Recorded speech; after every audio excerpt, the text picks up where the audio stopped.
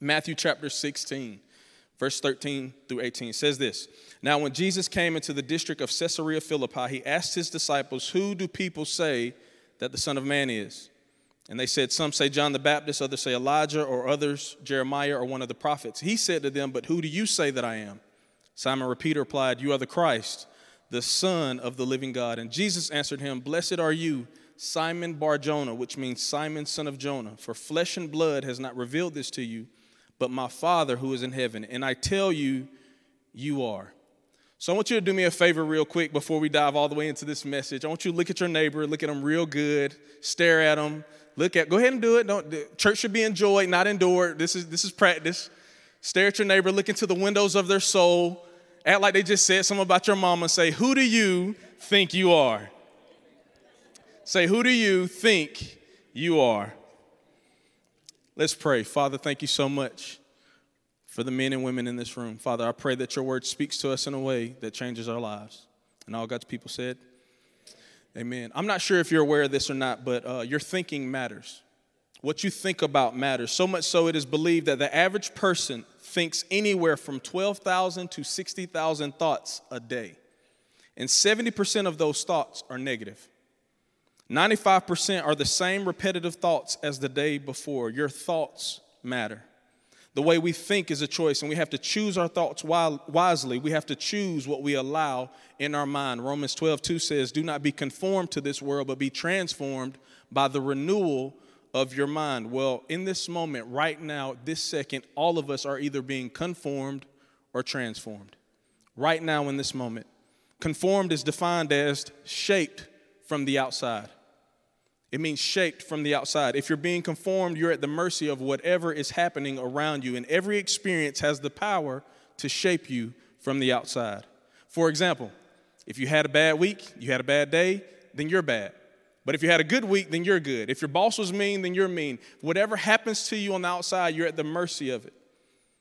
And then on the flip side, whatever is happening around your life, you are the product of what is happening around you. But what God is doing on the inside of you, that's called transformed. That means shaped from the inside. And this is what the Holy Spirit does. He changes us from the inside out into a new creation by the renewing of our mind, and we are being transformed into the image of Jesus. However, we either choose to be conformed to this world or transformed by the renewing of our mind, because even though we cannot control everything around us, we can control and take captive of the thoughts inside of us. Who do you think you are? Simply put, if we want to change our life, we must let God change our mind. Because our thinking is so important, so much so that in Proverbs 23:7, it says, "For as you think in your heart, so are you." Proverbs 4:23 in the Good News translation says, "Be careful how you think. Your life is shaped by your thoughts." Imagine, if you will, in this moment, imagine if you could, if I could see what you're thinking right now. Some of you are thinking about lunch right now. Some of you are thinking, hopefully it's not too long. I'm ready to get out of here because I feel like I want to dine in a little bit. Some of you, imagine right now in this moment if there was a thought bubble on your forehead and people could see or read what you were thinking. For some of us, that's funny, and maybe for some of us, that's scary. There are some people, you can actually see what they're thinking on their face. You just see it all the time, like, yeah, that's not good. You need to fix your face. But for others, no one really knows the battle that's going on between your ears. No one really knows what you're struggling with or what you're going through. Maybe you overthink. Maybe you don't think before you speak. Maybe your thoughts are negative. Whatever it is, I want you to know that our lives move in the direction of our strongest thoughts. Our living follows our thinking. Your thoughts matter. Why? Because it's hard to give Jesus your heart when you continue to give Satan your mind. Some of you are not being attacked by Satan. You're being attacked by cycles. Consistent negative thinking, consistent stinking thinking. We just continue to have these same negative, repetitive, destructive thoughts. Who do you think you are? Because we cannot have a free life when we have a bound mind. And maybe you've heard it said that you are what you eat, but according to Proverbs 23:7, you are not what you eat, you are what you think. Again, I ask you this morning, who do you think you are? This reminds me of a moment in my life when my thoughts about me didn't line up with the thoughts God had about me when my thoughts almost got me in trouble, and oftentimes they do. But this was a moment in particular. Lindsay and we just moved to Mississippi. Or actually, I did. It was March of 2015, and I did what any typical youth pastor thought to do. Our church was located 1 mile from the biggest middle school in our city. Biggest middle school, 1 mile, literally walking distance. So I took it upon myself that in order for me to be an effective youth pastor, I got to get in the schools. I got to be where students are. So I thought the best thing I could do was serve my local school, because anytime I come into a city, and maybe you should know this, anytime I go into a place, I have this mindset that when I step into a room, this is my city. This is my school. I'm a pastor in this community. So that was my mindset. And I went in there thinking, what could I do to honor and serve this school? Well, I knew one of two things based on my brief and many years ago history of high school, that the two people who have access to the principal the most are the lunchroom teacher, the lunchroom ladies, and the secretary. So I figure if I'm going to get a meeting with the principal, I need to serve the lunchroom ladies and the secretary. So I took it upon myself to buy some donuts, and I was just going to go to the school, and I was going to say, hey, these are for you, not the principal. And usually the pushback would be, well, what do you want from me? I don't want anything. I'm here to serve you. This is on behalf of our church. Me as a man of God, I just want to offer you these donuts. They're for you. And if you'll give me a moment, and I told the secretary of the administrative office, I said, if you allow me to go in the lunchroom right before lunch is served, I want to honor these lunchroom ladies. So I go in there, and I give them the donuts as well, and I speak to the head lunchroom lady. And I don't know why I keep saying lunchroom ladies. There are a few men on staff as well for any men that serve in the lunchroom, but this legit was a lunchroom lady, and the way I remember, she had a hairnet and everything, gloves. So I said, ma'am, I bought some donuts for you and your staff. These are for you. If there's ever anything you can think of that I can do to serve you, please let me know. And I thought that was going to be it. I was going to leave. It was going to be like a little 30-minute exchange. I'm out. She said, you know what? There is something you can do. Anytime that you come in here, anytime if you're coming to visit our students during the lunch period, there's one thing we ask that you do. Because we're kind of shorthanded, and we have so many students. Like this middle school was only 7th and 8th grade, and it was 700 students, only 7th and 8th grade. It was a huge middle school. She said, we have 3 lunches. If you don't mind, could you wipe down the tables in between each lunch?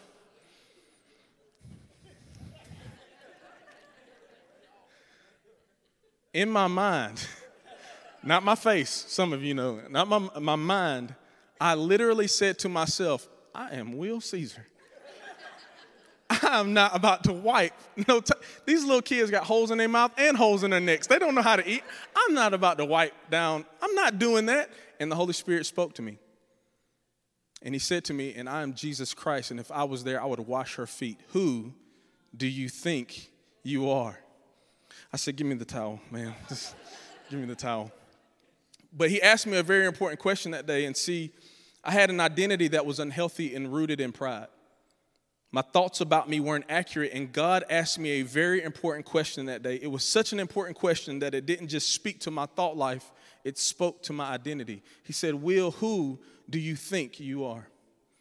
This is a big question. It's an intimidating question. It's a question of revelation, awareness, and purpose. It's a question of identity and introspection. If you're anything like me, you've probably asked yourself this question or some form of it at one point or another. And this is where many of us, if we're honest, live in a crazy tension where we define ourselves between the things we do, the things we've done, the things we think, or the things other people think about ourselves. And we ask ourselves the question, who do you think you are? However, one of the benefits of knowing who you are is knowing who you are not. In fact, I want to inform and remind some of who you are. You are not a mistake. You are not an accident. You are not a coincidence. You are not your circumstance. You are not your history, and you are not your heritage.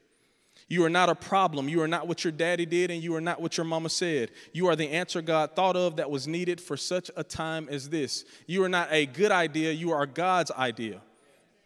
And for some of us, you still think and you wrestle with that tension.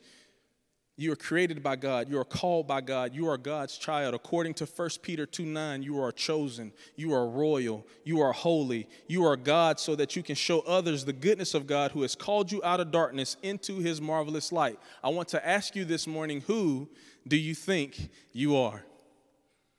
Some of you are going to get behind a car. You're going to get behind a car after church, and they're going to cut you off like, who do you think you are? It's going to be stuck in your head. To help you with this further, as I was preparing and praying, I must be honest with you, I struggled at first to find the right words to encourage, challenge, and inspire. This whole process started with me searching for some of my favorite verses, and I could use them to help reveal who you are.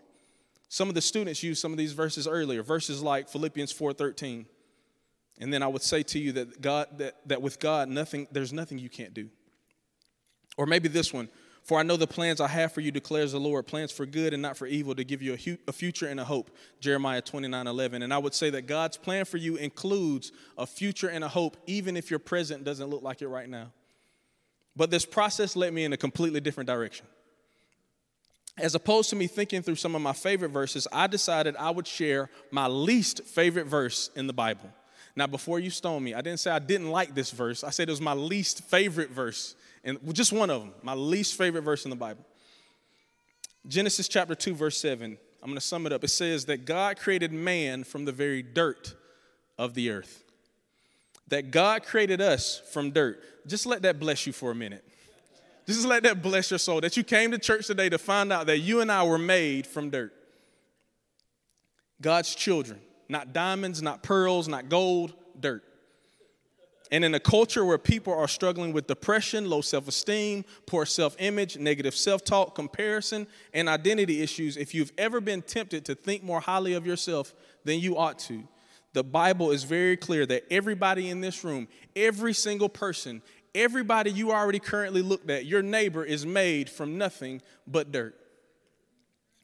In fact, I want us to do something real quick. I do this with students usually, but I think we can have some fun this morning. So I want you to do me a favor. I want you to look at the person on your left. That's my left. Your left is that way. Look at the person on your left. For some of you, I'm directionally challenged. Look at them real good. Okay, check them out. Now look at the person on your right. Look at them real good. Stare at them. Make it kind of awkward. Matter of fact, look at the person behind you. Go ahead and look at the person like way back there in the back. Now I need you to look up here at me. Look close. Because you may be thinking the person you just looked at that you have nothing in common with the person that you looked at, but I want to tell you this morning that you'd be wrong. Every single person you looked at in this room, according to the Word of God, is a dirtbag.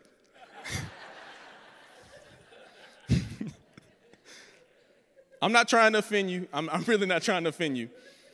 But the Bible is clear that we came from and we were created from dirt. And it's just funny to me to think all the things that we do for our dirt. Before you got here, you washed your dirt. You put deodorant. I hope you put deodorant on your dirt. Ladies, the money you spend on your dirt. You get your dirt manicure. You get your dirt pedicure. You get a mud bath. You put dirt on your dirt. You Mary Kay and Mac make up your dirt. The things we do for our dirt. Some of you get in tanning beds to get your dirt the same color or a closer color to James and Jason's dirt. The things that we do for our dirt.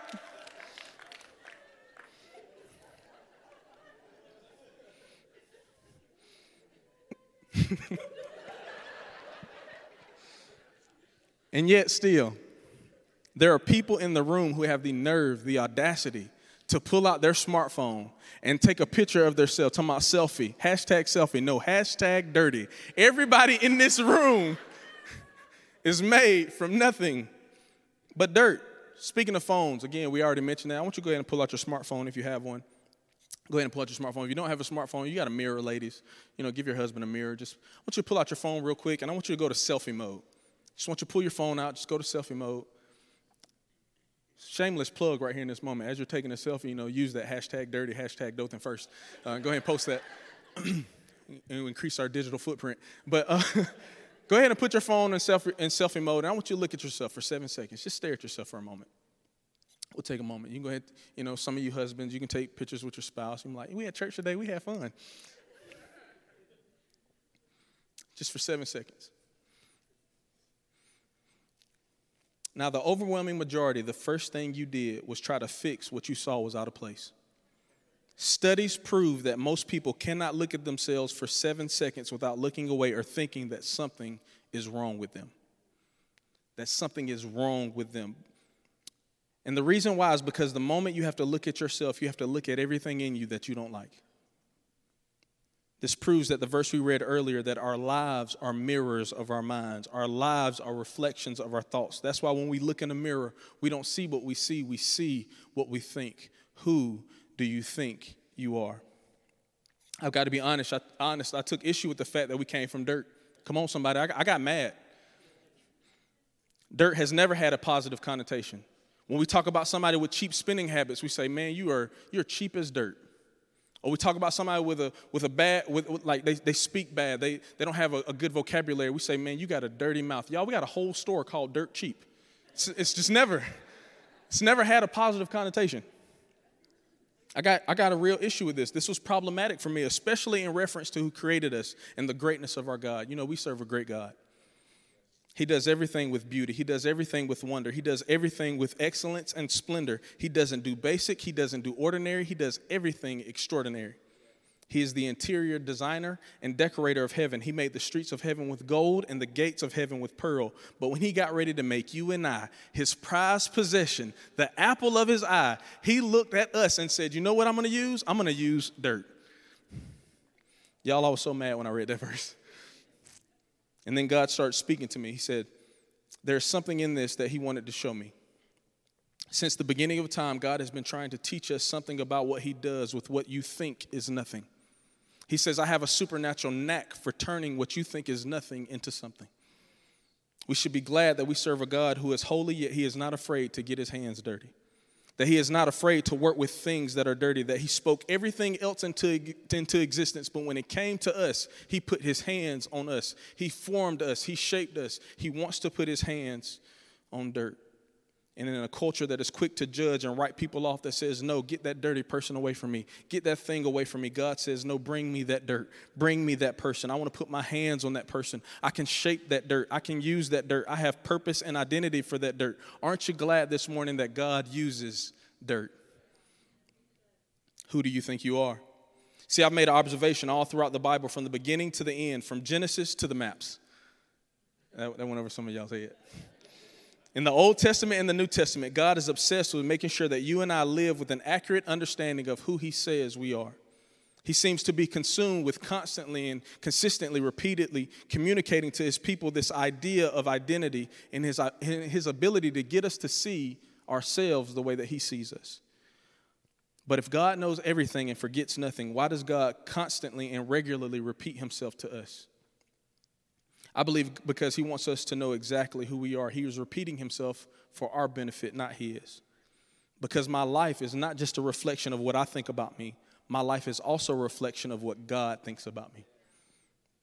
And I need to think of myself the way that God sees me. I need to think of myself based on the words God says about me. Because if you don't see yourself correctly, you won't live correctly.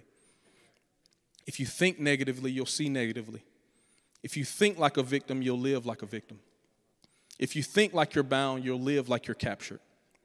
Listen, just because you don't think low of yourself, because there's some people in the room that you're probably thinking, I don't have these negative thoughts. I don't have low self-esteem. I don't have thought issues. Like I feel like I'm okay. Like the way I think about myself is really not that bad. Just because you don't think low of yourself doesn't mean you think right about yourself. It's impossible to have a positive life if you have a negative mind. Therefore, in order for God to change my life, God has to help me change my mind. This is so important because the area of identity is the area the enemy often attacks in an attempt to undermine God's intended plan for your life. I'm going to say that again. This is so important because the area of identity is the area that the enemy often attacks in an attempt to undermine God's intended plan for your life. And the enemy is trying to rob you of your identity by calling you something you're not and taking from you something he didn't even give you. And in John, Jesus calls Satan some names. John 8:44, he calls him a liar. In John 10:10, he calls him a thief. And this is the first adjective that Jesus uses to describe Satan. It's the first time we are able to see the activity of the enemy by the names of the enemy. And Jesus calls the enemy a liar and a thief. So I'm going to mess with your theology real quick.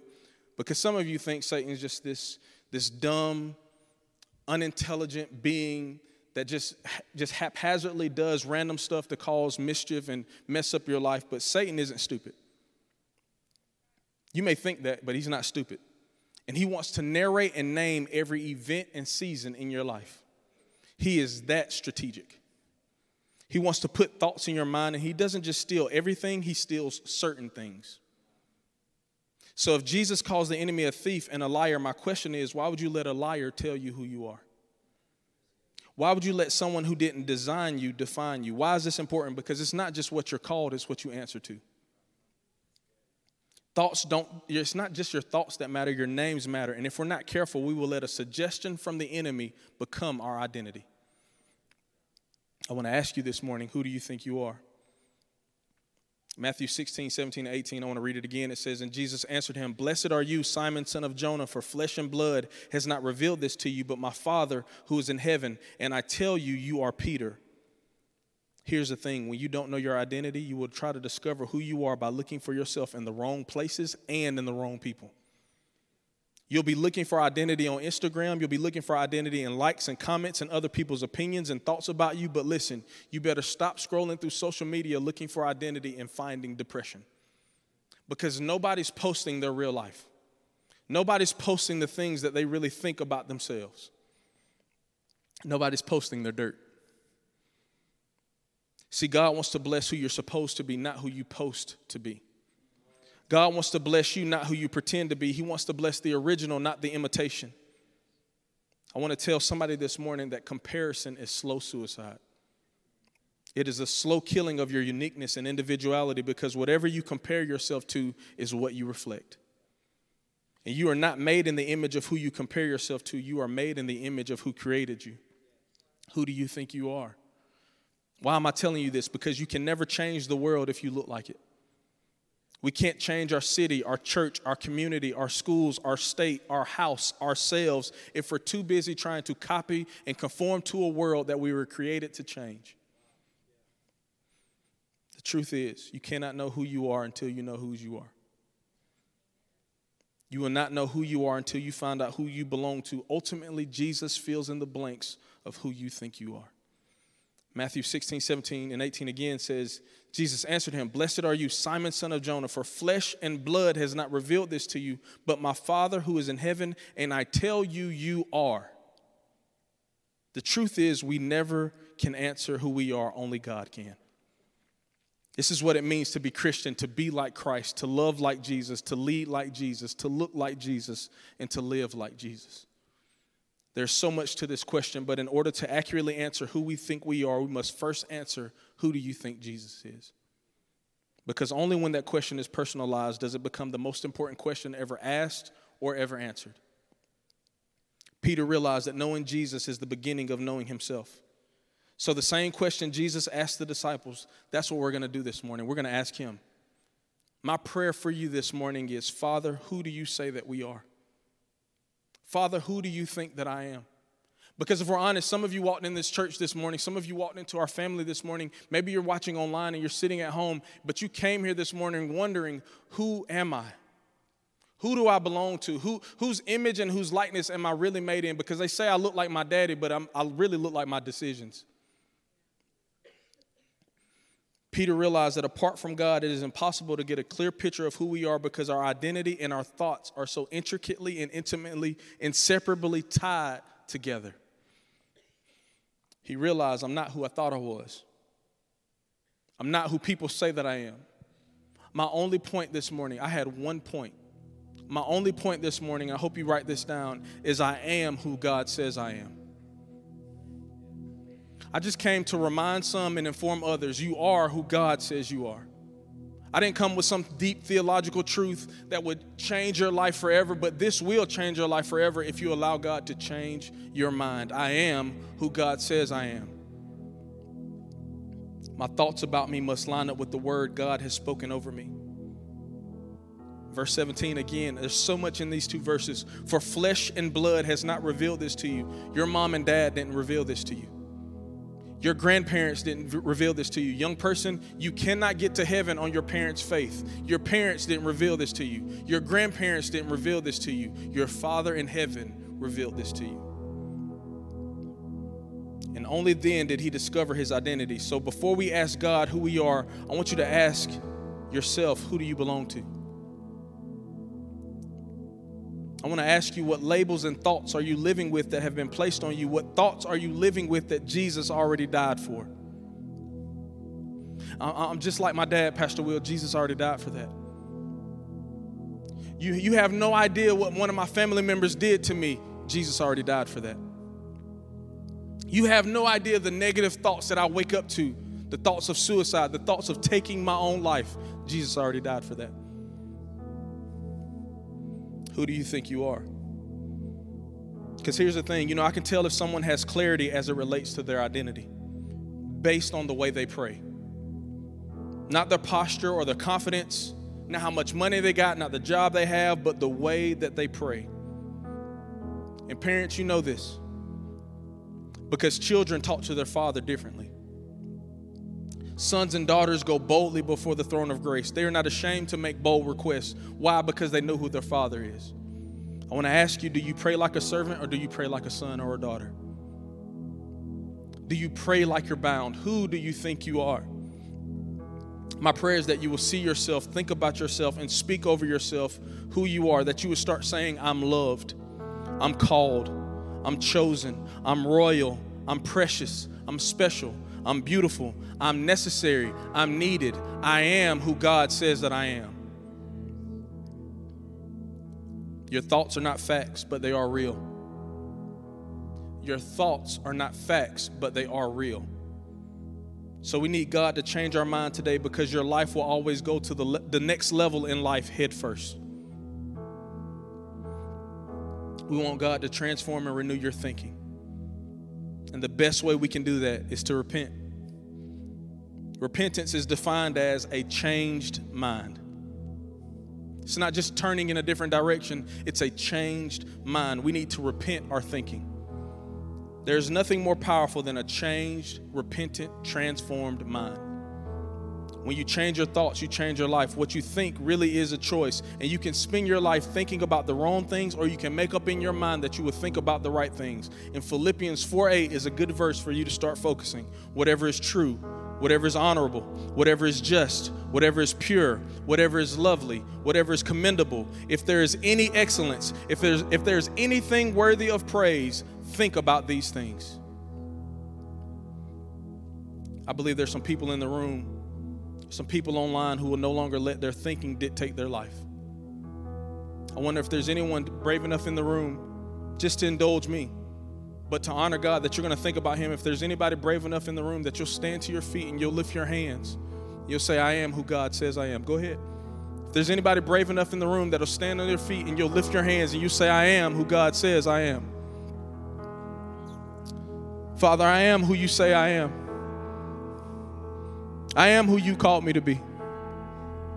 Father, I'm not what my father did and I'm not what my mama said. I'm none of those things that my family has placed on me. I'm not my heritage, but I am a son of the King.